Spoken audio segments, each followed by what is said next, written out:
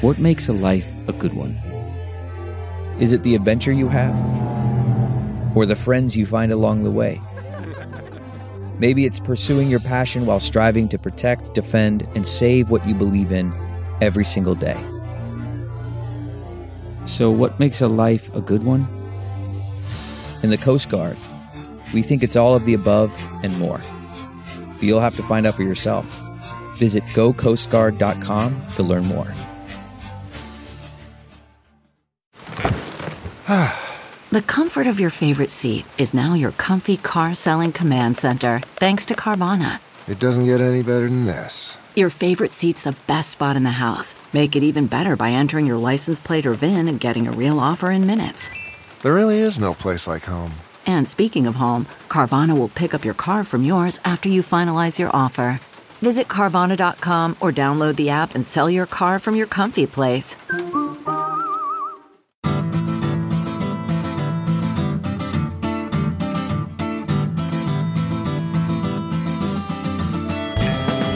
Welcome to the Sinica Podcast, a weekly discussion of current affairs in China, produced in partnership with The China Project. Subscribe to Access from The China Project to get, well, access. Access to not only our great daily newsletter, but to all of the original writing on our website at thechinaproject.com.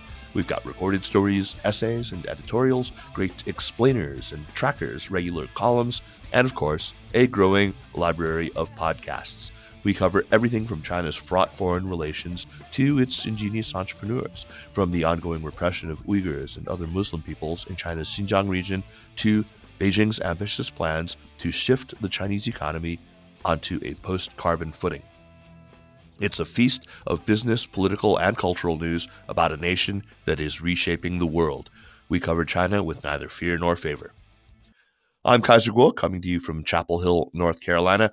Joining me from the thickets and brambles of storied Goldcorn Holler out there in Middle Tennessee is Jin Yumi, also known as Jeremy Goldcorn, who is taking time away from his balloon and drone launch center that he's built on his property, where this very afternoon he plans on setting up a fifth craft, this time shaped like a giant alpaca or a grass mud horse, which he's hoping will be taken down by an F-22.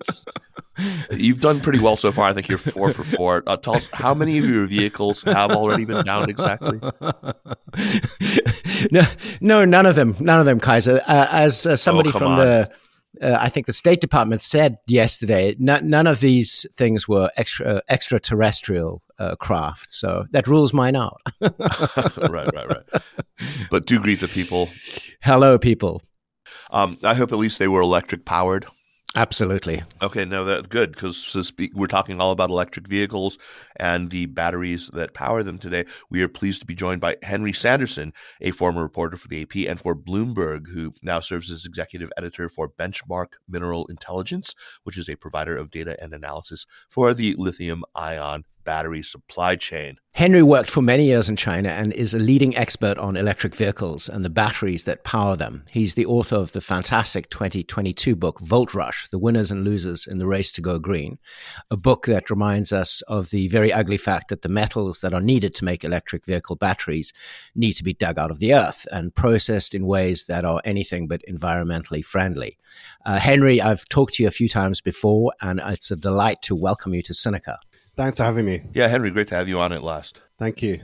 Henry, could we start with some numbers? Could you give us a sense of just how big a player China is in the battery and electric vehicle sector? The batteries themselves, from the mining of key metals like lithium, cobalt, and nickel, to the processing of these metals, to the actual finished car. Yeah, thank you very much for having me, and I look forward to the discussion. So basically, what's so interesting about what's going on at the moment is we're seeing that clean energy and especially EVs are becoming a greater part of geopolitics and national security. And the reason is that, China's had quite a bit of a head start over the West in terms of clean energy technologies such as solar and batteries. And if you look at batteries, where China really dominates is the processing of battery minerals, is the production of battery materials and production of the lithium-ion batteries themselves. So if you look at processing, lithium, it's about 44% of lithium chemicals. But if you look at things like graphite, which is used in batteries, it's, it could be almost 100% is processed in China. And if you look at sort of cathode and anodes, which are materials that go into EV batteries, China's also very, very dominant and produces almost all of the cathodes and anodes. And batteries, China produces around 70% of lithium-ion batteries. So China is really dominant in a lot of these stages. Where it's not dominant is actually mining the raw materials. China's not blessed with a lot of deposits of these minerals. So China has to import raw materials from Australia, from Chile, from Africa, from other countries. So in that sense, it's still vulnerable in many ways, like it is to imports of oil and gas. So it's more the other steps in the supply chain where China dominates. So, Henry, supply chains are very much on everyone's mind these days, especially, the vulnerabilities, as you say, to supply chains, especially here in the U.S. We've experienced obvious disruptions that we felt pretty acutely. We now see them both as sources of vulnerability, as I said, but also as strategically vital to us. And there are, ways that we can exert pressure on geopolitical rivals, including, of course, China. They've been weaponized, I think it's fair to say. In fact, much of what we've done with China vis-a-vis, the repression of Uyghurs has focused on depriving China of tech inputs related to surveillance through, the extensive anti-delisting program through BIS and Commerce, and preventing imports of different goods whose supply chains, run through Xinjiang in an effort to stop forced labor. But even bigger than that is, of course, what we've done with cutting off sales of advanced semiconductors and the equipment that's needed to make those. We've gone even further now with the Biden administration now having said that it's not just semiconductors, it's not just, advanced integrated circuits, it's now green technology and biotechnology that are also areas of strategic, competition where we need to sort of stop China's advance. It's quite explicitly now said that we need to slow China down. We're doing that with semiconductors. Will we start doing that with EVs and with batteries? What do you think also of this approach? Do you think that it will be a setback for the global energy transition? I think this is the tricky balancing act that the US policymakers are thinking through at the moment, which is clean energy technologies, solar panels, batteries. Yes, they are complicated, but they're not like semiconductors. They're not like future of AI, etc. So, what actually is the national security risk of having Chinese solar panels or China batteries? Obviously, there are things like solar inverters that Huawei makes. Perhaps they're not US not so keen on that. But what really is the risk? And also, if the US doesn't allow Chinese components, Chinese expertise in, you're right, it risks delaying the energy transition, and we don't have time, right? This is a policy-driven transition. We need to make this energy transition in unprecedented speed. And the risk is that if you try to cut China off completely, that you delay or increase the cost of this energy transition. And I think the US is trying to think through how to allow Chinese companies to be involved. And also, what is the ownership nature of those companies? Are they state-owned? Are they mixed ownership, etc.? But this week, we saw a classic example of some of these issues, which is that Ford said it was building a battery plant in Michigan, and it's going to license technology from CATL. It could have easily been a joint venture, but I think because of political concerns, they have to license the technology. And Michigan got the project because the Virginia governor, they were looking at Virginia, but the governor of Virginia said, I don't want this project to be a Trojan horse for the CCP, etc. But what it really shows it's fascinating, is that we need Chinese expertise to decarbonize, to produce these batteries at the moment, because we just haven't got a lot of the manufacturing expertise that they have. But yet, at the same time, the US, as you said, doesn't want China involved. So this deal sort of shows an awkward sort of compromise. I don't quite know, if it satisfies a lot of the US goals, but it's necessary because we need to sell many more EVs and the US needs to sell many more EVs. So it's a very difficult balancing act. Indeed. Henry, have you followed the new mooted draft legislation in China that might possibly restrict exports of equipment used to manufacture solar panels? It's not a law yet, but it's been in discussion for a number of months, I believe. Yeah, I saw news about that, about possibly restricting some parts of the solar supply chain exports. I think that obviously could be very difficult for the West. I don't necessarily see it as in China's interest to start restricting exports because it's got a dominant market share. If you look at a lot of the Chinese companies, they want to penetrate markets in Europe and America. They want to expand globally. It doesn't really seem in China's interest to do this. It would only accelerate the shift that we're seeing, especially in the US now, where the Inflation Reduction Act is putting billions in terms of competing with China. So I don't really see the interest in China doing that. But you're right, it is a threat that they could hold over the West. Yeah, and it's probably not really in the US's interest to restrict, using CATL technology for American electric cars. So anyway, let us move on and talk about lithium. Your book tells the story of the contest between a Chilean mining company called SQM and its former chairman, Julio Ponce Lerou. I don't know if I'm pronouncing that correctly. Ponce Lerou, I think. Ponce? Lerou. He's a Ponce Lerou, who was Augusto Pinochet's son-in-law, and got together with a Chinese company called Tianqi Lithium. Can you give our listeners the broad stroke outline of that contest and tell us where it stands today, and perhaps how important Chile and SQM are to global lithium production? Yeah, it's a really fascinating story. So as I said at the beginning, China does have some lithium resources, but they're not of the quality of those overseas. So what we've really seen is China having to go out to the world to secure raw materials, and they've done that quite advanced of the West, right? So quite a few years before Western companies really started making deals. And one of the key places that supplied lithium to China was Chile. Started in the late 1990s, actually undercut a lot of other producers because it was so cheap. The lithium in Chile is extracted using the sunlight in the Atacama Desert, so it's free energy, right? It's free power, so it's very low CO2 and very cheap as well. So SQM is one of the biggest producers in Chile, and it has this controversial history because it came out of the privatizations that happened under Pinochet, and Pinochet's son-in-law was for many years, the leader of the company. What's so interesting is a few years ago is this Chinese lithium company, Tianqi Lithium, which has been very entrepreneurial. It not only bought a stake in the best lithium mine in the world in Australia, but it decided to buy a stake in SQM of Chile. And, this was, a few years ago, so it was before a lot of the West had sort of woken up to this issue. And I guess what was so interesting was that, it showed Chile's attitude to Chinese investments. And actually we've seen a huge amount of Chinese investment in Chile, like the electricity grid, a lot of Chinese investment in Chile's electricity grid, for example. And there's a lot of BYD buses in Chile. And the Chilean authorities approved this deal, even though Tianqi is a competitor of SQM.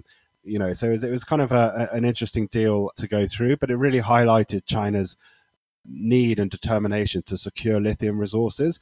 Because put it this way, China's building this mega big battery industry, electric vehicle industry, but without lithium, it's nothing, right? It's extremely vulnerable to external supplies of raw materials. So this is why you saw deals like this, and they paid a huge amount of money for a stake that's not a controlling stake. They have a member on the board, but it's not a controlling stake. So it was seen at the time as overpaying. But I think strategically, look, they now own a stake in a big, low-cost, low-carbon lithium producer. So in hindsight, it looks like a pretty good deal. Where else are they right now? So you said they bought a big stake in an Australian lithium producer and in Chile now. Where else around the world are Chinese companies investing in raw lithium resources? So you've seen a lot of investment go into Argentina, huge amount of investment going into Argentina. You've seen investment going into Africa. A lot of the lithium projects in Africa being developed now, owned or invested in by Chinese, Zimbabwe, DRC, etc. So we've really seen Chinese companies being very quick-footed and aggressive. And I think one of the really interesting things about the geopolitics is, as I said, Chile and Argentina, they're not really that opposed to Chinese investment. And in a way, China's been quite successful in winning these countries over, to their side, if so to put. Argentina's signed up to the Belt and Road last year. Chile's a member of Belt and Road. China's their biggest trade partner. And we don't see Chile and Argentina participating in US-led initiatives such as the Mineral Security Partnership, which is an initiative by the US and Europe and others. We don't see Chile and Argentina getting involved. So it's quite interesting geopolitically that these two countries are quite open to Chinese investment. Henry, just now you mentioned in passing the DRC, the Democratic Republic of Congo. You devote a lot of your book to cobalt. I mean, we all think of lithium-ion batteries as being primarily lithium, but of course, cobalt, nickel, as you say, graphite, all really important components of it. That's as right. Well. It seems like an awful choice when it comes to cobalt between working with, on the one hand, this Swiss-based multinational Glencore and its, well, let us say, highly problematic partner there in the DRC, Dan Gertler, who has been sanctioned by the U.S. under the Global Magnitsky Act. And on the other hand, working with Chinese brokers who often buy from the so-called artisanal miners that you do such a good job of talking about in the book, which really means, artisanal miners is a very nice euphemism for, of course, these dangerous small-scale operations that often employ child labor. So what's a battery company to do? It seems like it's a choice of evils when it comes to the DRC. Yeah, I think that's one of the interesting things I wanted to open people's eyes to, and other books have also looked at this, which is that as the transition to electric vehicles gained pace, people realized, wait a second, DRC produces 70% of cobalt. You're not going to have this EV transition without the DRC. And you're exactly right. What automakers and others face in the DRC is quite an unenviable choice, or was an unenviable choice between cobalt that's mined by hand, as you said, in mines where they don't have safety equipment. There's often deep tunnels. There's often, you can have children getting involved. There's obviously regular deaths and injuries. And that cobalt gets sold to Chinese traders and eventually ends up in China. Or you've got these big mining companies such as Glencore, the biggest cobalt producer, such as China Molybdenum is another Hong Kong listed Chinese company. So it's a choice of these two things. And what happened initially a few years ago was Amnesty put out a report about the child labor conditions. And I think the auto industry instinctively and initially just wanted nothing to do with the DRC and tried to avoid the country. And Tesla signed a deal with Glencore because their mine is sort of behind big fences. It's sort of secured, etc. But now we've seen a bit of a change where I think auto companies, others, actually I saw Microsoft recently call for more engagement in the DRC and trying to sort of semi-formalize these artisanal mining areas, so provide them some equipment, prevent children going in, etc. But it really is quite a big task, right? There are lots of these people mining. There's lots of different areas. If you fence in one area, they might go to another area. And what sort of standard are we willing to take? And I think it sort of brings up a fundamental issue about our engagement with countries like the DRC, which is, I don't think we should run away. But also we need to accept that it won't be perfect. The solutions won't be perfect, but we need to have some nuance in saying that, yes, we will buy cobalt from the DRC and we'll support some of these improvements, even though it may not be perfect. But we need to open our eyes to what's happening. And I think before the electric vehicle, if you talk about our smartphones, all of which have cobalt in, etc., and no one's cared, right? And these supply chains have been invisible, whereas now they're front and center. And people are trying to improve the situation. Just a final point, which is the DRC government is also trying to improve the situation. And what they also want is for these guys to get a fairer price, because at the moment the Chinese traders, and I've seen it myself, they weigh the cobalt that's given to them, and people don't trust the price they're getting. So the DRC government's keen for them to get a fairer price. So yes, this is all part of the electric vehicle supply chain. And it is an extraordinary illustration of contemporary inequality, isn't it? Because the people who run the companies that make the electric cars and the batteries and the phones are the world's richest people. They're the bajillionaires. And the people mining the cobalt are some of the world's most miserable people right now.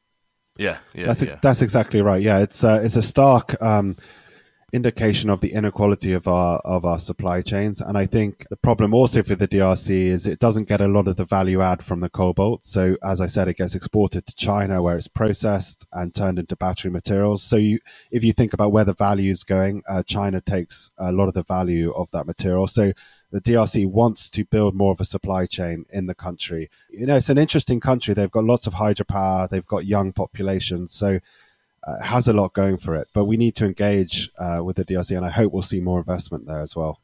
So, Henry, it struck me that one lesson that somebody might take away from your book is that activism actually works. The NGOs, you mentioned just now, the Amnesty report, which was really revelatory, shining a light on the abuses of some of these companies. And here I want to focus on the Chinese companies. It actually seems to produce results. At the very least, they recognize that they're going to be punished in the market if they don't improve their practices when it comes to the mining. Was that one of the lessons that you hoped to impart? And what would be some of the primary examples from your book of Chinese actors who have been chastened and have cleaned up their act, at least to some extent, after NGOs pushed them really hard? Yeah, I think this is a key point, which is that you're right. The size of the markets in the US and Europe, we have big leverage when it comes to this supply chain. And if you think about the regulations, the EU is drawing up around batteries and raw materials. There's huge leverage because you're exactly right. After Amnesty put out this report, Huayou Cobalt, which is a massive Chinese company, was named in the report. It really did try to respond and publicly engage and be a bit more open. And I think it was scared, and other Chinese companies were scared about losing out on the market opportunity. And we've seen this in other areas of the supply chain too. So that's really helped engagement, I guess. But the problem is that, we also need to see change on the ground, right? And what we need to avoid is just greenwashing or public relations, right? We need to see change on the ground. And that's why NGOs and others, the work they do is so critically important, because they can hopefully go to the ground, check what's going on, and see how things have changed, and consumers as well. And what we're seeing now is, Tesla going to the DRC. As I said, Microsoft, I think, recently visited there. We're seeing consumers take more responsibility for visiting and checking conditions on the ground. And you're right, that's the power that we have in the West. And we're seeing this also in the EU with carbon border adjustment, with other policies, right? Huge leverage over the Chinese supply chain. Just finally, Chinese supply chain is also cleaning up because domestically, as you know, right, Xi Jinping is putting more pressure on cleaning up the environment. So they're facing these issues at home as well. Great. Cobalt isn't the only problematic metal, even though it's quite abundant. Nickel turns out to be quite hard to extract, and the whole process imposes very high social costs. Can you talk about the problem of nickel, Henry, and what China's done in Indonesia with nickel mining and processing? Yeah, so it's really interesting. So, in my book, I hope to give an idea of these new countries that are emerging as powerful in this this energy transition, right? As we move from fossil fuels to clean energy. It's interesting to see which countries are coming up as becoming more influential. And DRC we mentioned, but Indonesia is so important now to the energy transition, and I think it's gaining a lot of geopolitical clout because most of the nickel for this decade is going to come from Indonesia. So we can't really again transition to EVs without countries like Indonesia. It also happens to be a big coal producer and relies on coal for its power. But what the Chinese have done in Indonesia is fascinating, because they've invested about $15 billion in building nickel processing in the country. These are big industrial parks with their own ports, with their own hotels, runways. And what they do is take the country's nickel and process it into materials for batteries for electric vehicles, as well as for stainless steel. And the reason is that Indonesia's government a few years ago banned exports of raw nickel. So they were saying, if you want our nickel, you got to come to the country and invest, right, and give us jobs and all that. So it was a really interesting example by a developing country of leveraging their resources to build out supply chain. So what you have now is a huge investment by the Chinese. They've managed to build these plants at ultra fast speed. So a lot of the nickel is going to come from Indonesia, but the downside is the pollution this caused to local areas. Also, some of the worker issues the way they treat local workers, and also the fact that, as I say, Indonesia relies on coal-fired power for electricity. So you've basically shifted a whole load of industry out of China to Indonesia, but you may have increased the carbon emissions. And that's so important. So just to give this all in perspective, when you buy your EV, I don't know if you guys have an EV, producing it takes more carbon emissions to produce than an internal combustion engine. So we need to bring down the carbon emissions of building the battery. And that's why Indonesia is so problematic, right? Because we need to scale up EVs to such a scale that they make a difference, but we can't have all these carbon emissions in the supply chain. Right. That's one of the favorite talking points of the anti-electric car people in the part of America where I live. Yeah. Right, but I mean, I think just to be clear, this is not what Henry's book is arguing at all. No. Because it's all like room for improvement, right? And as soon as you drive your EV, I mean, not only you cut air pollution, which kills millions every year, but the more you drive, if you charge it with clean energy, then you obviously you're paying back some of the CO2 used to produce it. And it's all about improving, right? So these supply chains are getting better, the grids are getting cleaner. So the direction of travel is important. And you have also pointed out to me before, Henry, that the type of EV you buy does also make a difference. If people carry on buying enormous pickup trucks, that's obviously going to be less good for the environment than if you buy a small Nissan Leaf. Yep. May I point out that you are the owner of a large pickup truck, Jeremy? The ex-owner, actually. Yeah, oh, you sold it. Yeah, well, this is the interesting thing, right? When you see Biden sitting in an EV, it's always some monstrous electric SUV or truck, right? Whereas I think if you look at China's market, there's many more smaller EVs, right? The Hongguang Mini is one of the best-selling EVs. So I think India as well probably could use will go for smaller EVs. So I think you're right. The choices the US makes, the choices Europe makes, have a huge impact on the planet, right? And how many raw materials we need.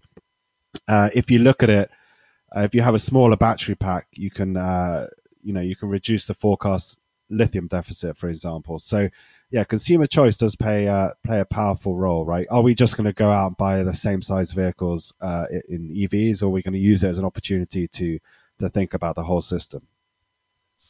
So just get back to these problematic metals for 1 second. Yeah. I think, interestingly, the pioneering work in cobalt and nickel-free battery solutions seems to be coming from China. Yes.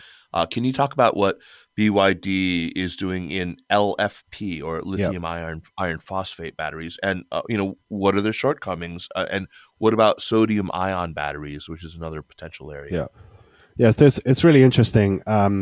If you talk about the problems I've raised in my book, there are solutions, and this is what we need to stress all the time: is that innovation and solutions can always be found, and we shouldn't be too downhearted. And right. LFP is one of those innovations. It's not a new chemistry. It was actually invented in North America.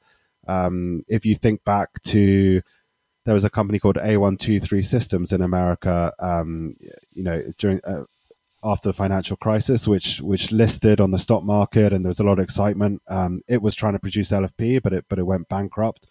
But China really has taken this LFP chemistry and run with it. And not only does it produce, over 90% of the LFP batteries and battery materials, companies like BYD, they've used LFP for a long time, and they've managed to engineer it so that you can increase the energy density, which means you can increase the range of the vehicle. So just to say, this chemistry is safer than the nickel and cobalt batteries. It's longer cycle life, and it's much cheaper. And cheap is everything, right? Cost is everything, because we need to get electric vehicles down to the price of internal combustion vehicles. So China has done a very good job of producing these cheaper battery chemistries and improving the energy that they can store. So that's exactly why we get to a situation today where Ford is asking CATL to can you come to America and teach us how to make these LFP batteries, which were actually invented in North America? So that's the situation, right? So China has total expertise now in producing LFP batteries and LFP battery materials. And not only that, sodium ion, as you mentioned, is another technology where China's rapidly moving ahead to commercialize it, build up the supply chain, because new technologies to solve the climate crisis, it's not just a matter of inventing it in the lab. You need to build a supply chain. And this is what China is doing for sodium ion. And sodium ion is great because there's no lithium. Sodium's abundant. It's salt, basically, right? And Right. again, we have to see what improvements can be made to increase the energy density, because sodium ion doesn't have a high energy density. So it's unlikely to power you driving 500 miles, right? But what can it do? That's the question. That's what we have to see. So speaking of batteries, Henry, you gave a great overview of a company we've already talked about, CATL, which is, I suppose, the most important battery company in the world, the biggest battery company in the world, I think. Could you talk about that company for the Sinica audience and tell us about its remarkable rise to dominance? Yeah, so I think CATL is a fascinating story. And it's just a number of these Chinese companies that, as I'm sure you're aware, are very entrepreneurial, very fast moving, and also have generated tons of billionaires, right? If you look at the billionaires in China, a lot of them from the green energy sector, and CATL is right at the top. It's an extraordinary story of a company that began producing batteries for mobile electronics in the late 90s, early 2000s in southern China. BYD also started as making batteries for mobile electronics. And this was an industry that shifted from Japan to China at that time. We all know the reasons, right? Lower labor costs, lower environmental standards, et cetera, et cetera. But CATL moved from that beginning to producing electric vehicle batteries. And it got its start just at the time when the Chinese government was starting to really subsidize electric vehicle industry. So, 2011, that sort of time period, post the financial crisis. And it really could see what was coming, what the Chinese government wanted to do. And it was interesting that, BMW in China was one of its first customers, and BMW really helped CATL develop its batteries. But it just grew so rapidly, invested so heavily, to today, where you get a situation where it's almost too big, right? It supplies so many automotive companies and also a lot of the Chinese startups. And what we're now seeing is, interestingly, that it's investing in more Chinese electric vehicle startups. It has a project with Huawei, EV project with Huawei, and it also contributed to financing this last week of Zeekr, which is a brand by Geely. So CATL has really got its tentacles in all areas of this industry, and it's just so big, right? It's got a plant in Germany, in the heart of Germany's auto industry. It's going to build a plant in Hungary, the biggest FDI in Hungary's history. And as I said, it's going to build this plant with Ford as well in Michigan. So you've ended up in a situation where the entire auto industry is in a lot of ways reliant on this Chinese company. CATL perhaps is the most famous or perhaps most dominant, but Chinese-owned companies generally have come to dominate just about the mining of the metals needed, but certainly the downstream processing and production of key metals and of the batteries themselves. How much of that is due to deliberate policies of the Chinese state, and how much is basically the enterprises and the entrepreneurs themselves, which happen to be Chinese? And is that even a useful distinction? I think a lot of it is to do with the entrepreneurs, the people themselves. I think, the idea that there's, somehow this like amazing vision and they just push a button and it all happens. Yes, the policy direction was clear and the subsidies, were there to stimulate the market. But really, it's been a lot of entrepreneurs that have gone out and expanded rapidly and being quite brave, right, and quite gutsy. As I said earlier, Tianqi Lithium buying this Australian lithium mine, investing in Chile, Huayou Cobalt. Huayou Cobalt just went to the Democratic Republic of Congo. Just went there to try and secure cobalt. CATL, as we've talked about, but there's loads of others who've been quite entrepreneurial. moved really fast and managed to, I guess, get lots of financing to expand capacity. And if you look at clean energy more generally, I mean, the reason the cost of solar's come down, the reason the cost of batteries have come down is because China has invested so much in capacity, right, and expanding capacity. Now, there are some downsides to that, right? You can get overcapacity. And obviously, we saw in solar, it was quite a brutal shakeout with a lot of companies going bankrupt. And the EV industry in China is now super competitive. I think there's going to be at least 100 new electric vehicle models this year being launched. So it is super competitive. But what I think is the policy has been clear. You know, we're seeing that in the US now with the Inflation Reduction Act, but obviously people worry it could change if administrations change, right? Whereas I think China, the policy has been clear, the subsidies have been clear, and the financing has got behind the industry, right? We've seen a lot of big financings that have been done. The capital's got behind the industry.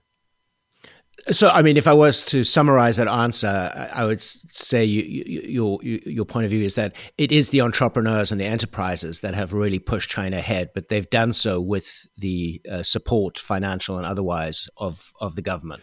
I think, yeah, it's an interesting point because we're seeing with the Inflation Reduction Act in the US very much the same philosophy, which is you set out a clear policy, you provide, you know, lots of generous subsidies, but the government dollars can't do it all, right? You need the private sector to go in and realize the policy direction to be catalyzed by government investment and to jump on the bandwagon, right? And that's what happened in China, really.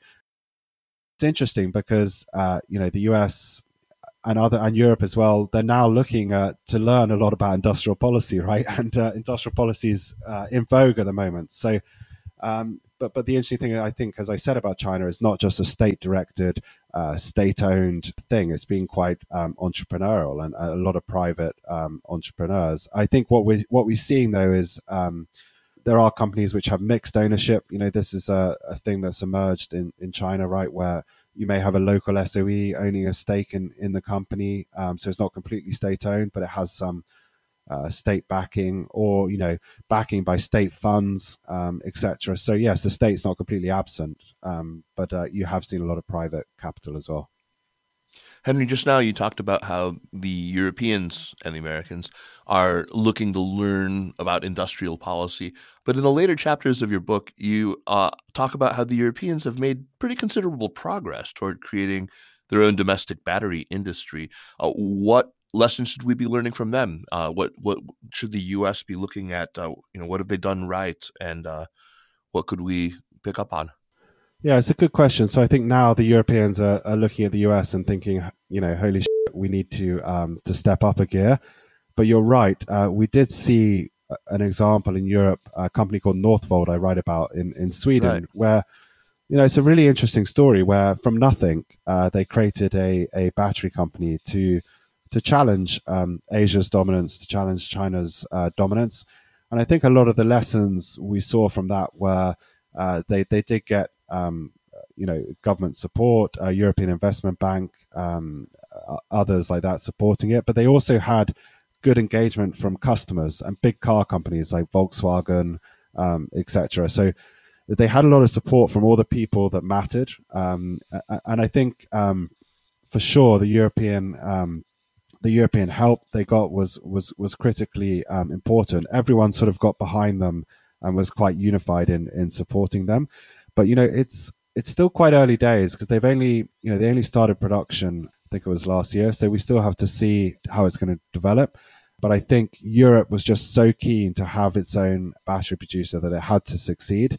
But interestingly, UK was also keen, and we've seen a failure. A company called Britishvolt went bankrupt recently.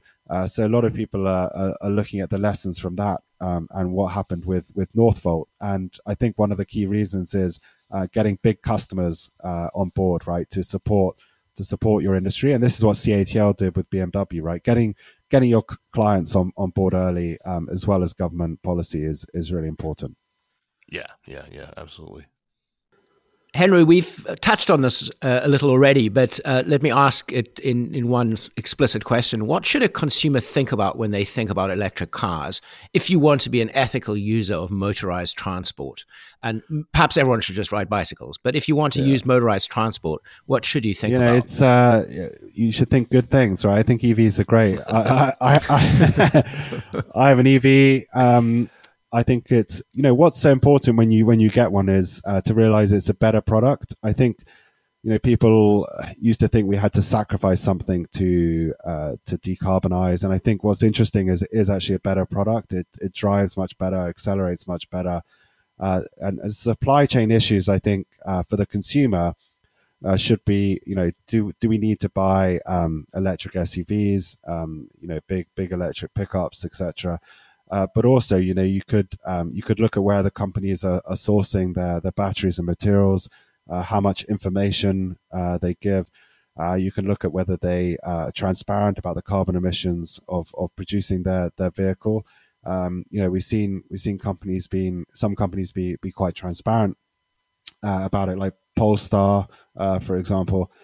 So those are all things to look at, right? And obviously, cost is going to matter a lot, right? And I think the interesting thing to see about China, China's exporting more electric vehicles overseas than ever before.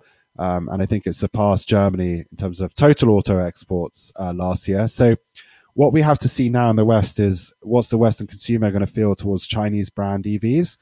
And I was speaking to someone who's done some surveys, and it seems that Western consumers are quite happy to buy Chinese EVs. They're lower cost, etc. They don't necessarily think about the brand connotations, but obviously that could change as the political situation changes. But in Europe, we're going to see really soon how consumers feel about Chinese EVs. And to your question, they should also ask questions about where the battery comes from and materials come from. We need to keep up on the transparency, and we need to be aware of greenwashing as well. LFP, baby, all the way. Yeah, that's what I'm doing. Yeah. So Jeremy mentioned just sort of flippantly, but I think he's right. That maybe we should all ride bicycles. We ran an op-ed recently from Debbie Seligson that argues, I think very, very convincingly, that for much of the developing world, it's not electric cars that are going to make the most difference in the energy transition, but rather the combination of electrified subways and electric two-wheelers, especially, for that last mile. Implicit in her argument is that we in the developed world, in the global north, we tend to focus too much on four-wheeled vehicles, and we are ignoring a huge space that China will inevitably rush in to fill. What do you think of the opportunity in electric two-wheelers, and whether the U.S. or Europe should, contest that space in some way? Yeah, it's a really good point. I'd like to read that op-ed. In India, the opportunity is huge, right? And we're seeing some pretty rosy forecasts there's a company called Ola Electric, which one of the companies in India are producing electric two-wheelers. I think the CEO said the other day that he thinks all 2-3-wheelers in India could be electric by 2025, I think, or within the next few years. So there's huge potential in India to electrify 2-3-wheelers. Obviously, Southeast Asia, other countries as well. So I think when we think of electrifying transport, we got to think of everything, right? And not just cars, scooters, boats, other things. One of the interesting things about the energy transition is the multitude of applications and probably the multitude of solutions, right? It might not be batteries for everything. It might be hydrogen for trucking, etc. But I think it's a really good point that we think a lot in the West about four-wheel cars, whereas it's a different situation elsewhere. But of course, these are much smaller batteries, so it's much better from a raw material point of view. But still, the batteries need to be produced. We need to see investment in this sector. And I think what we're seeing in India is the government wants to stimulate domestic battery production, but at the moment, it's Chinese batteries that are being used in India. Mm-hmm.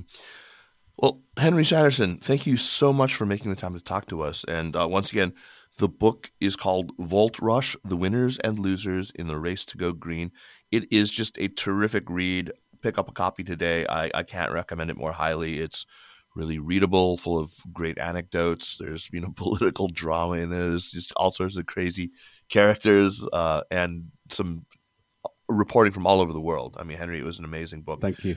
Congratulations on it. I know that it's gotten quite a bit of critical acclaim, and it's all very well deserved. Let's move on now to recommendations. But first, Jeremy, tell us what the listeners can do to support the work that we do here at the Sinica Podcast. Absolutely. So Sinica remains free, but if you subscribe to Access, you get an early ad-free version of the podcast every Monday. And you also get a daily newsletter that rounds up all the most important news from China every weekday, and access to all of the content on our website. Yeah. So I think we're running a special still right now. It's just $1 to become an Access member for your first month. And so, what do you have to lose? Check it out. It's fantastic. And, Jeremy, you always put the free Monday podcast or the ad-free Monday podcast first, but really it's the newsletter that is the great value here, right? Well, yeah, thank you. You work very hard on that thing. I know. I mean, I always see you just, working up until the end of the day. So fantastic. All right. Let's go on to recommendations now. Jeremy, you always start. What do you have for us? I guess, especially aimed at American readers who might like or know the New York Review of Books. It had a child in London called the London Review of Books, which I believe is now independent.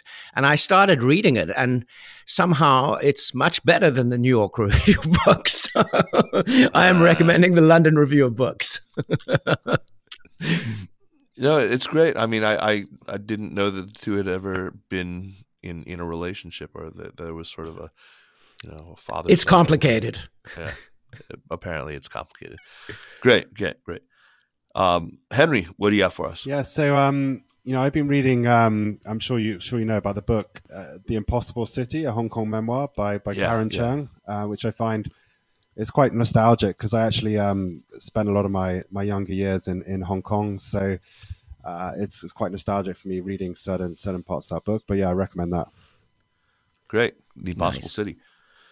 I want to recommend the newsletter Tracking the People's Daily from the amazing Manoj Kawalramani, who was a guest on the show about a year ago talking about India and China in the Ukraine war dilemma. Great guy. He publishes this newsletter that just goes through and translates everything. It's super useful. I really like it. Oh my God. It's so good. And it saves me so much headache. If you're like me and you don't really, derive a lot of enjoyment from reading turgid party prose. No, I mean, seriously, it's a fantastic service that he's doing. And, it's increasingly important for us to understand what the Chinese leadership is thinking. So, I highly recommend you sign up for that newsletter. It's called Tracking the People's Daily. All right, Jeremy. Hey, thanks so much, man. It was good to see you. Yeah. Good. And thank you so much, Henry. It was great to see you again. Thank you. Thanks so much, guys. I really enjoyed it. Yeah.